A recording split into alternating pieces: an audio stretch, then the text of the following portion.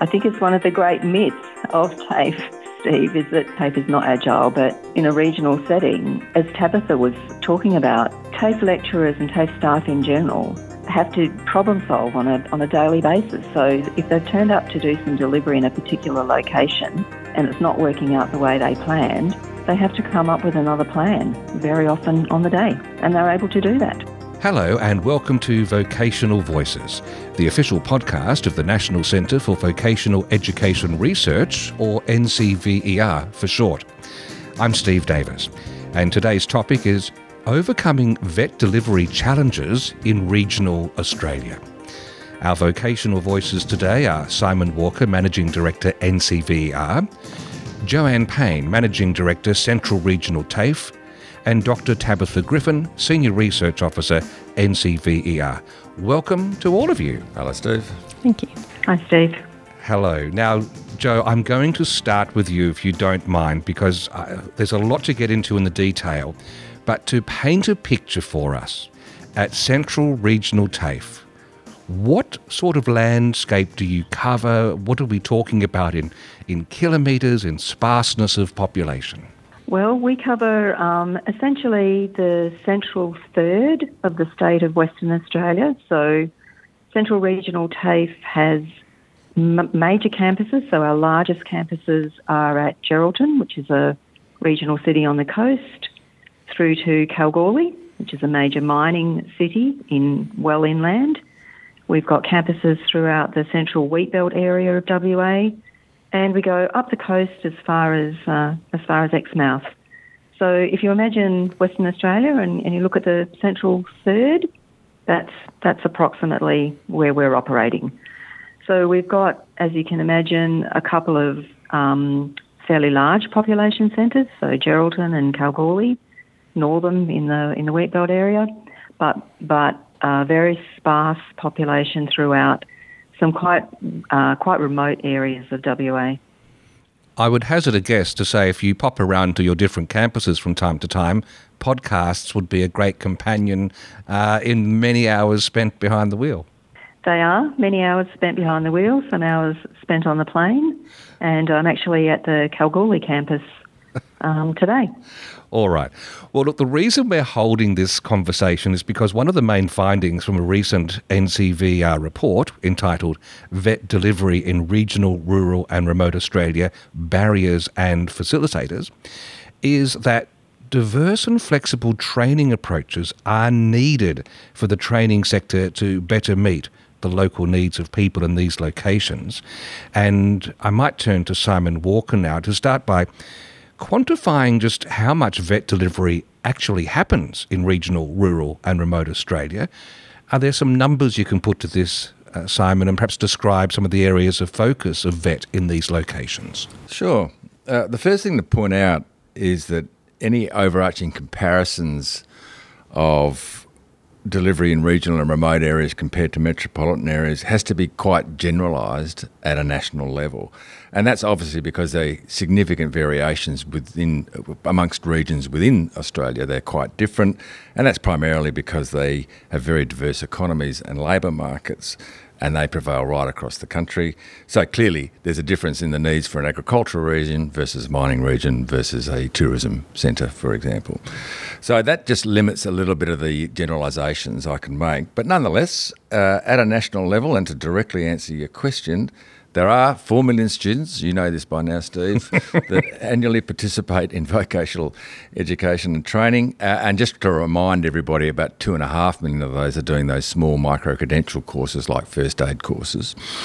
If we look at the distribution of that delivery, around a little over 30% is done in a regional area and about 3% in remote areas. That's using Australian Bureau of Statistics classifications.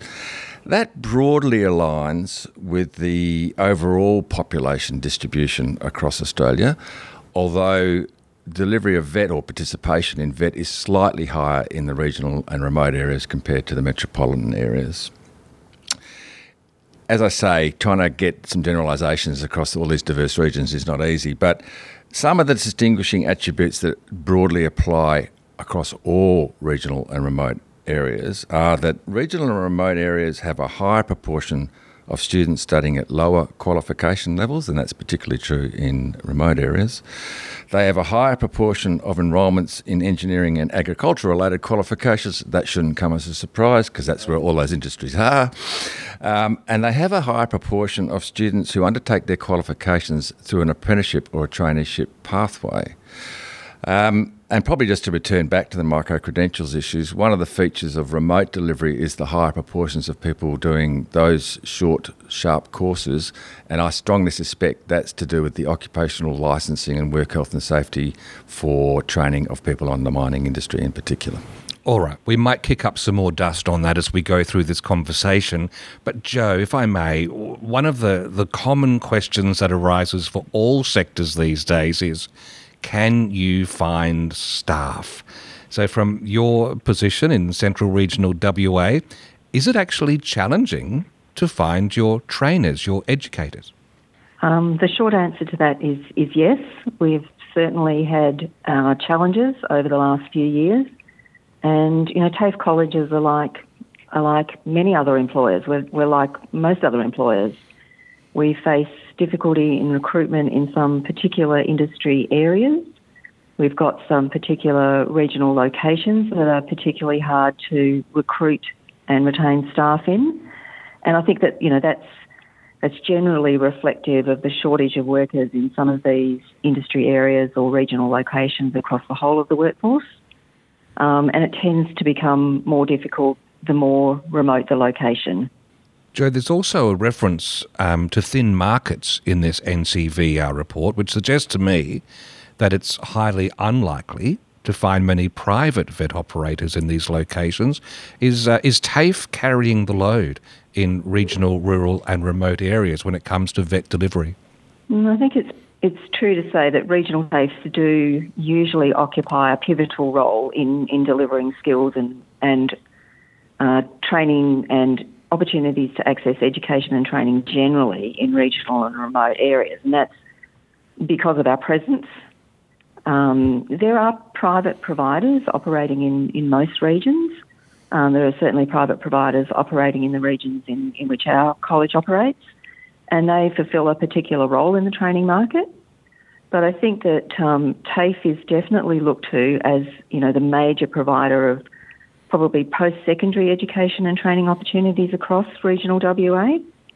And TAFE colleges are equipped to deliver a broad range of qualifications. So, we're delivering qualifications right from introductory level training, so entry-level training, at Certificate 1 level through to advanced diploma and, all qualification levels in between. And we've got a wide range of industry training packages and courses and the micro-credentials that Simon was referring to, the skill sets.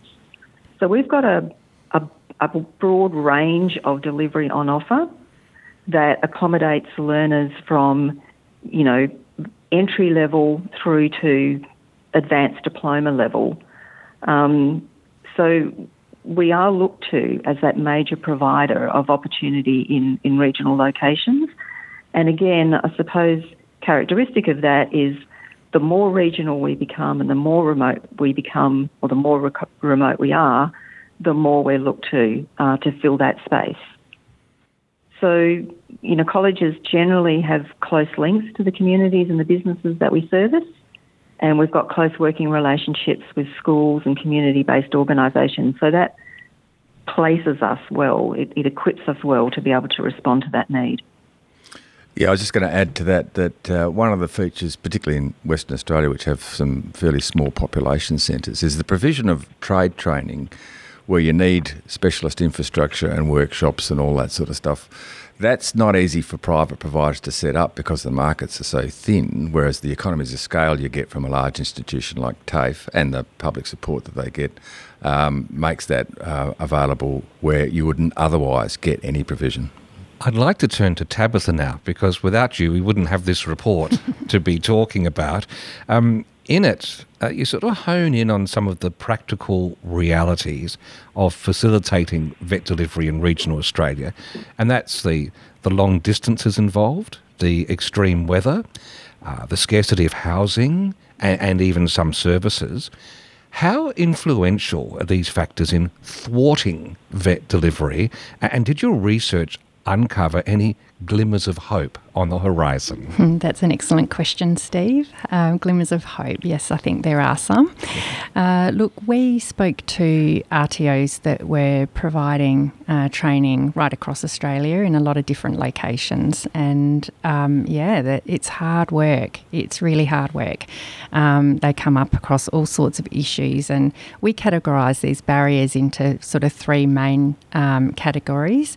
We talked about market and or RTO-based challenges. So these are the types of things we've talked about already, thin markets and inability to find trainers and those types of things. Location-based challenges, the weather, the long distances, whether there's infrastructure in place, those types of things. And then there are student-based challenges too, the types of cohorts that are making up the learners in those locations, might have language literacy and numeracy issues, digital literacy, a need for culturally aware training, those types of things. And of course, these challenges are different everywhere because delivering training in a regional centre like Geraldton or Bendigo is very different to delivering training in a small outback town, for example. And the RTOs that we spoke to and the trainers that we spoke to, they listed all sorts of things that they do to overcome these barriers. These barriers usually can't be fixed. You can't change the weather, you can't change the distance. So they're doing all sorts of things. But it was really what they didn't say that I thought was really interesting in this project, the less tangible things. And so sitting above all these practical things that they did were a couple of characteristics of these RTOs and the trainers that we spoke to. The first one being a real desire and determination to ensure success for their students and to ensure that the industries and the local employers that they were serving got what they needed out of the training. They showed they were willing to go above and beyond to make sure that people were getting the skills they needed. And secondly, they had a great mindset and a really flexible approach. Things were going wrong all the time. And so they needed to be good problem solvers. And so I think the glimmer of hope was really the passion and the tenacity of the training providers that we spoke to in getting it done. Do you think part of that is being in a smaller community? Your level of accountability at a personal level is much higher because you're going to be bumping in to those people at the local footy or netball or whatever it might be. Absolutely. Particularly those training providers that are working in smaller communities, they are part of the community and they talked about the role that they play in those communities and that everybody knows everyone. So absolutely, they're invested. And just one other behind-the-scenes glimpse, when you were interviewing these RTOs in these areas, was there a sense of, oh, thank goodness someone's actually asking about us? Did that come across at all? Yeah, absolutely. They're very proud of what they do, and they were very happy to talk about how they go about, skilling up people across the country for sure. Jo, the report notes that student literacy and numeracy can be suboptimal in these areas, along with the dominance of cultural differences between community culture and the requirements, the structure, the language of vet courses. Do you see this yourself? And have you observed any methodologies for bridging the gaps between these factors? Oh, yes, Steve.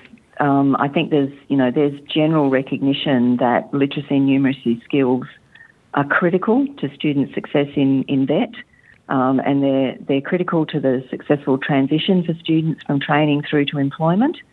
And while I wouldn't characterise that as particularly a regional issue, I think there's recognition that, the importance of literacy and numeracy skills and capability is an issue across training and across the workforce generally. But, in a regional setting, there tends to be fewer other resources for students to draw on. So going back to the previous point, it is very much about coming up with a solution on the spot for people on the day very often. And I think, their TAFE colleges we've got a role to play there. We've got programs that are designed to boost the literacy and numeracy skills of people so they can engage in training in the first place. We've got programs for, certificates in general education for people for whom English might be a second language. And then we've got other programs that support students while they're in training. So being able to provide those, some of those supports and those services to students to boost their literacy and numeracy skills is a really important part of what we do. And I've definitely seen lecturers be very creative and very inventive about the way they weave literacy and numeracy support into the vocational aspects of their training. I think as well, the other part of that question around the requirements and the structure of that, TAFE is quite agile, and we're able to tailor and contextualise that delivery, in a quite flexible kind of way. And I've seen many, TAFE staff working and being very adept at creating that flexibility. Jo, that's actually very heartening. Simon saw my facial reaction when you mentioned that, because I do have a sense of thinking of the infrastructure of a corporate entity when I think TAFE. And it was counterintuitive to me to hear you say that there's great agility and that ability to swing around and meet needs as they change. I think it's one of the great myths of TAFE, Steve, is that TAFE is not agile, but in a regional setting, as Tabitha was talking about, TAFE lecturers and TAFE staff in general have to problem solve on a daily basis. So if they've turned up to do some delivery in a particular location and it's not working out the way they planned, they have to come up with another plan very often on the day, and they're able to do that.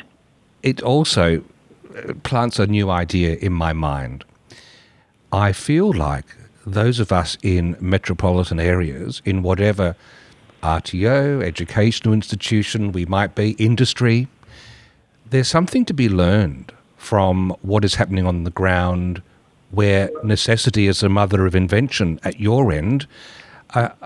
I know Simon likes his micro-credentials. I really think there's the makings here for something that can feed back, and you can be teaching us about how to build this smart resilience into delivery of services and education. Happy to share, Steve. I do want to keep this theme going though, Simon, because in Australia, especially outside the main cities, there is this can-do attitude. It's a mindset that solutions can be found to most things. Typically, a piece of fencing wire, she'll be right, mate, we'll get it done. Now, if some of the problems are due to a mismatch between the state training priorities and programs and the real needs on the ground, should we actually be exploring ways to empower local providers everywhere, not just in the regions, but to be more flexible in what they offer and how they roll it out? Well, short answer, absolutely. I'm a great fan of devolving those decision makings to the institutions that are closest to the clients. That's the first thing I'd say. But it might be useful to draw on some experiences when I was in the West Australian government to understand what we mean by state priorities and how that actually translates to delivery of services.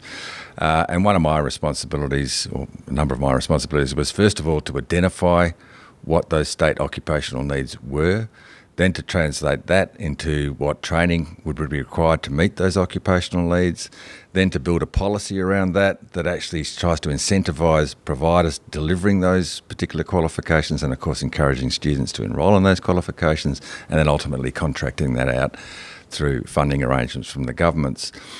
But the one thing I would say, and this is potentially peculiar to WA, although I don't really think so, is the state training priorities can be developed through quite good evidence and data at a state level. But what it can't do very successfully, it is a very imprecise science to begin with, is understand what it's like at an individual regional level. You don't have the data, all right? So whilst it's probably reasonable to assume that those state priorities, particularly the highest ones, probably prevail across most regions, what it doesn't pick up is the individual priorities that individual regions need. So you've got to be flexible to allow that regional priority to evolve with the training provider, the local employers, etc. And that's not something, quite frankly, that I think should be done by anybody else, but the institution that's actually delivering services to those clients.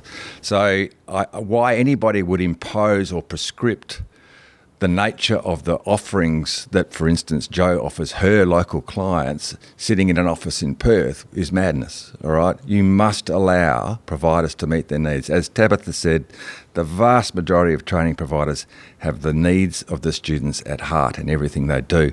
They're the ones that deal with them. They're the ones that are delivering the services. They know their local communities. They ought to be empowered to make those decisions. Jo, would you like to reflect on what Simon's just shared, if it doesn't get you into trouble with the WA government? I'm not sure whether it will get me into trouble or not, but yes, I think one of the strengths, and this is reflected in the report, one of the strengths of regional TAFE colleges is their connectedness with the communities and the businesses that they serve. And that's where we're able to get that close, local information about what's needed in the community or by businesses or by local employers. And that's, that forms the core of our understanding about what it is that we need to deliver, how and where. Of course, we are always, cognizant of and working in line with state government priorities for training, because that's the lever that government is using to move training in the direction that's required across the state for the workforce. The ability to be able to customise or to be able to understand firstly, and then to customise training at a local level is a really important part of what we do. Tabitha, just picking up on all those strands, starting to tie them together, were there some other findings that your research uncovered that could help lead us towards a myriad of improvements? Yeah, so look, we've definitely touched on some of these things already, ensuring that training is matching what's needed in local areas. And Jo very importantly brought up the importance of building relationships and partnerships in communities, and this came through really strongly in the research. And you gain a whole heap of things from doing that. So, you ensure that communities and local industries are getting what they need from the training. It might get you access to infrastructure and resources, particularly if you're a small training provider. You might not be a TAFE and you might need somewhere to go and do training. You might need access to machinery or something. Building those types of relationships with employers and the such can help in that way. And sometimes it's really important to get that community support, community buy-in for the training. And this was particularly true for small Aboriginal and Torres Strait Islander communities, where it was really important that the whole community understood the benefits that could be gained through people undergoing training. So building those relationships is really important. But what we found is it's resource intensive, and an organisation like TAFE, they have dedicated resources to be able to do this stuff. Not all RTOs are in that same position. I spoke to some very small RTOs, and they're trying to balance doing the training with building these relationships and forming these partnerships, which they know is really important, but they don't always have the time.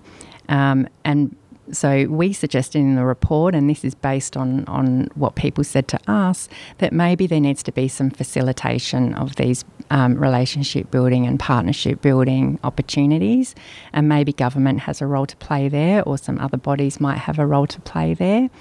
Another thing that could be beneficial is some kind of pooling of training needs to try and counteract some of those thin market issues.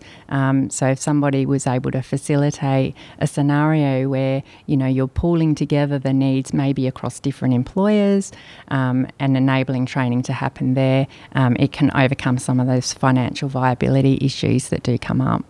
Jo, do any of those resonate with you perhaps more than others? Yes, so certainly we operate in, most of our environments are thin markets. So ideas like pooling learners, pooling people who are wanting to access training from different areas into a group to make a viable group, to make the number viable. those things are definitely things that we have looked at, and that, maybe some facilitation by another party would certainly assist some of the smaller providers, yes. And Jo, just finally, if there's someone in, say, Brunswick in Melbourne, sees a job ad to go and join TAFE over with you, perhaps based at Geraldton, is there any sort of training they need outside of just the vet aspects they'll be delivering to help them adapt to living in a remote or regional community? That, and let's face it, it's on the other side of the country for many Australians, so there is a bit of a shift that I imagine that would have to happen. What's needed here, and is there some sort of process already in place? I think we do a lot of training for our lecturers in particular in working in remote locations and regional locations. I think, as probably has come through in the report or in the research, there are some people who are drawn to that way, to that lifestyle and that way of working, and there are some people that are particularly good at it. But much of what we do, the models that we develop for training, the structure of the courses, the way the training is put together, that's often worked out in consultation with the lecturers, and they're bringing their own expertise and their own understanding of the community to that planning. And I think if there was somebody new that was coming in, who maybe is coming to work in a regional environment from a metropolitan environment, they would be the things that I would like to say to them, is that we need to have that flexible mindset. We need to have that adaptability. We need to make sure that you become close to the community that you service and the industries and the employers that you work with, so that those relationships exist, so that when it comes time to plan a training program that maybe needs to take account of a particular location or a particular cohort, the people that are doing that planning have that close understanding and knowledge of the community or the businesses that they're working with. Wow. Well, I think in all the time that I've been involved with this podcast and looking at different reports, this is one report from NCVER where you've got the focus on helping vet delivery in a certain way, a certain region, that has a two-way valve attached. I think there's much that can be learned at the other part of Australia, in dense metropolitan areas, in reading this report with different eyes to see what we can learn from what's happening on the ground. I'm really excited by that. Quickly around the table, if you were king or queen and you had the control over our sectors of the world, what messages would you like to send to government or people sitting on various committees within the vet sector in relation to this report? What would you hope they find? Tabitha, I'll start with you. Yeah, look, I'm really happy to answer this one because we found that a lot of the barriers that were coming up were not sitting just solely in the vocational education space. There were some issues that training alone can't address. So I think there needs to be a more holistic approach to regional development to help with some of the other issues that come up, like lack of housing and social issues and things like that. Simon? Oh, well, just to follow on from Tabitha, that comes up in every regional study I've been involved with. Just to reiterate the notion of empowering local training providers to find local solutions, it just makes perfect sense to me. Yes. And the final word to you, Jo. Yes, I think recognising the value of regional TAFE in the community. It's about more than training provision and supporting that value. Joanne Payne, Dr. Tabitha Griffin, Simon Walker, thank you all for being on Vocational Voices. Thanks, Steve. Thanks, Steve. Thanks, Steve.